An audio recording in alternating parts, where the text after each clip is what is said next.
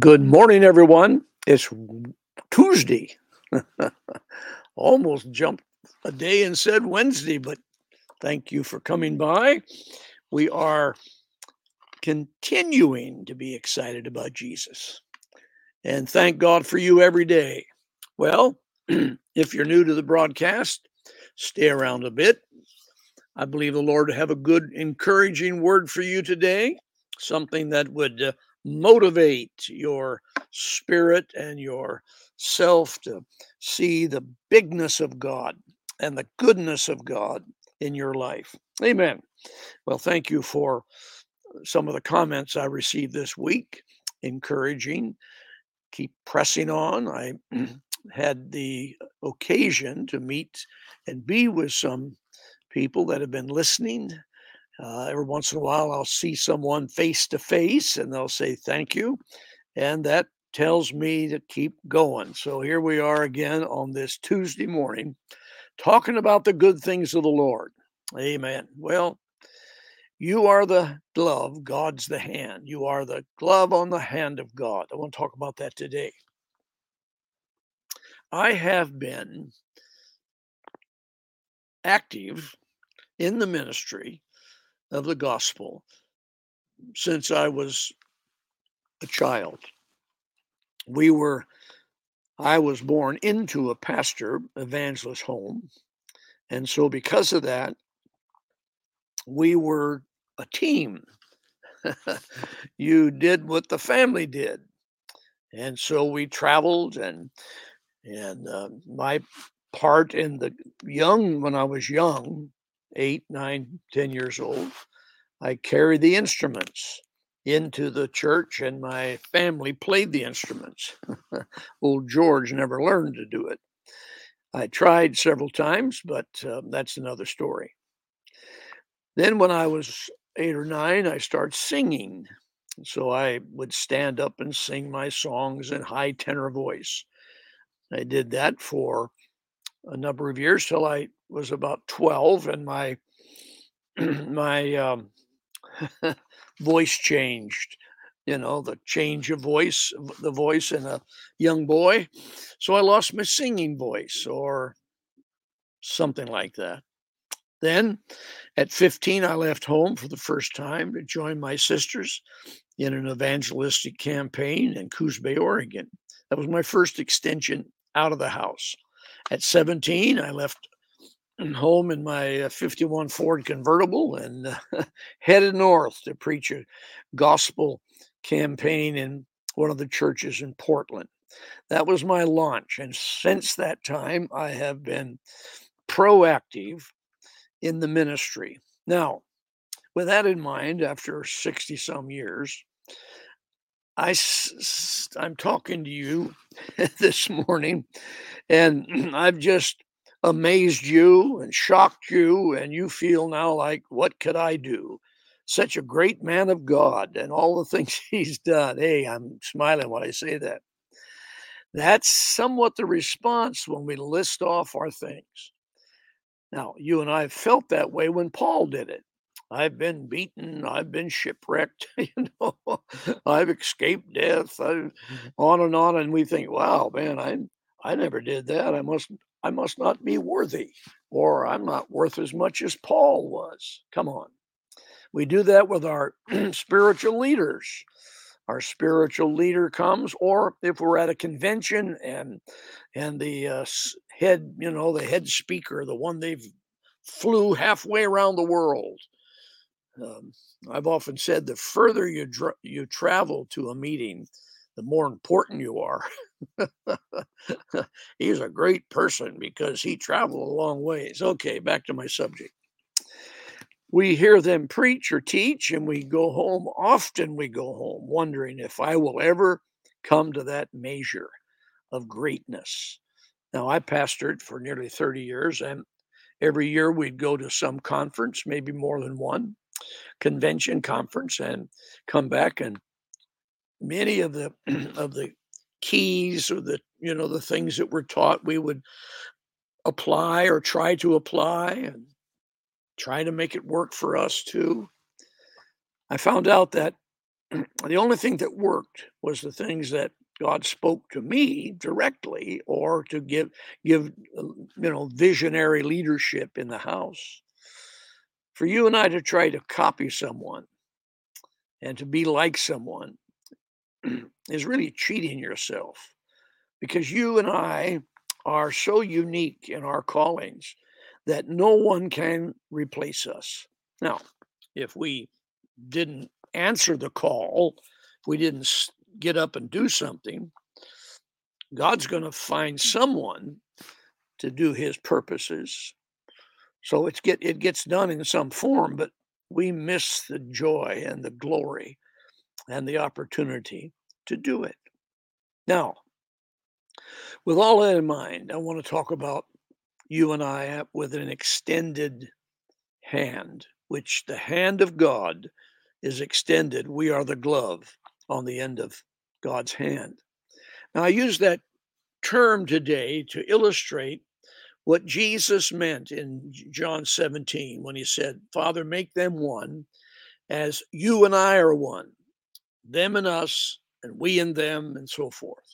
The mix, or the entwining, the interlocking of Jesus, the Father, God the Father, the Holy Spirit, and you and I, is beyond our understanding. We can try to comprehend it by visualization and seeing examples, but the reality of it is beyond our understanding until the Lord gives us revelation, to where we can grasp a hold of what it means to be one in Christ, to where when my hand extends, it's the hand of God. I'm just the glove. I'm just the body. I'm just the voice. Amen. Well, how about this one? You and I are mixed too. We're mixed together, so intricately woven together that when I suffer, you suffer. When I excel, you excel. You say, wow, I don't even know you. I'm 100 miles away. How can that happen? The body of Christ has been made as one body. Wherever you are in the world, if you're in the body of Christ, when one excels, the body excels. Amen. I was talking to a friend of mine, looking at a house that I wanted to purchase, a little rental. Thought, well, this would be a good investment. He said, George, let me tell you, you need to get that boat in the lake. I said, what do you mean by that? He said, well, if you get that boat in the lake, referring to the house, when the lake rises, all the boats rise together. I thought, wow, that's a neat illustration. He was talking about real estate value and the practical side of investments. But I was thinking also about you and I as body members. When one suffers, we all suffer. When one is rejoicing, we all rejoice. Why is that? Because we are linked together, just like God the Father, God the Son, and us as individuals, but really it's the body of Christ that is one. I have traveled around the world several times and ministering, interacting, loving on, and being around Christians in any shape, manner, or form, nationality, or custom. They all have the same spirit. I can remember going into a humble little uh, abode, a house in Gabon, Africa. And I was doing that crusade, that great crusade in a few years ago. And I was sitting on the couch, and then they came in singing. I didn't know I couldn't understand the words, but I knew the song because the tune, it was the same song that I had been raised on, some hymn or so. And I sat there and just drank in the saints of God. There's probably 20 of them came into this little front room singing their native style and their rhythm and making tunes with their instruments. I said the body of Christ is the same wherever you go. Why? Because we are one in Christ. No matter what your skin color or your custom or your background, when you come into Christ by faith, you become that extended hand of God. And he puts you on. Pardon me, it's early in the morning. My my lips are still asleep.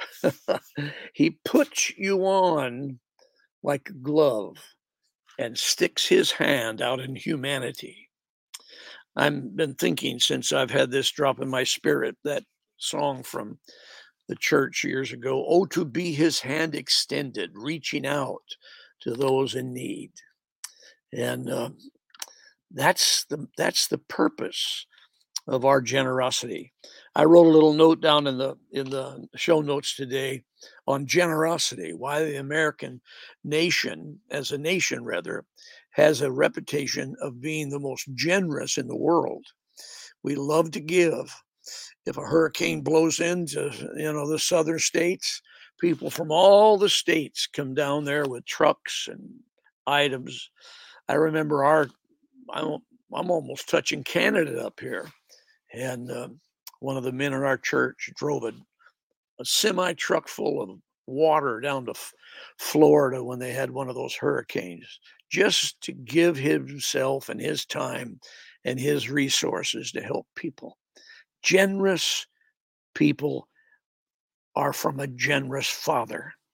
And our nation was birthed in the spirit of our fathers. So the nation itself, because we have freedom to do and increase and be prosperous. That's the heart of the Father.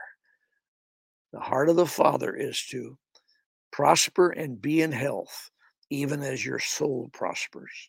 So I encourage you today, in your gifting, in the in the generosity that God has put in you. Give and it shall be given. That's not just money. That's your love, your time, your kindness, your encouraging word, your attention. So often, parents, for instance, get so busy especially in the early days when we're trying to figure out what life's all about, that we don't take time with our children just to give them some time. It's an amazing thing when you give time to one of your children or to a young person when they're just in need of somebody paying attention. That's the generous heart that steps aside from your busy day, sits down on the park bench and takes time with somebody. All right. Well, you are the glove, God is the hand, and he wants to reach out and give and heal. When you put your hand on someone to heal them, and I say that without, I'm not making a mistake. I know in the background I hear the words, well, it's God that's healing. No, he said, you heal the sick. you you heal the sick. So take that one home. Think about it. Now, I am so impressed with the sense of urgency as the body of Christ to allow this miracle of being together happen in reality. Now I know we're there in the spirit, but I, as a pastor and as a servant of the Lord for so long, that's the cry of my heart. Lord, make us one, even as you and I are one. Now, I know that's real in the spirit. I just talked about it. But in reality, that we would reach out Let the hand of God, let's be the glove now, reach out and be that uniting factor in in the kingdom of God. And remember this, it's not doctrine. No, no, no. That's what separates us. It's love. It's the love of God. He said, brethren, love one another. Well, I'm going to leave you with that today on this Tuesday morning. I bless you. I thank God for you all the time. I never miss a day without praying for those who are listening in the audience.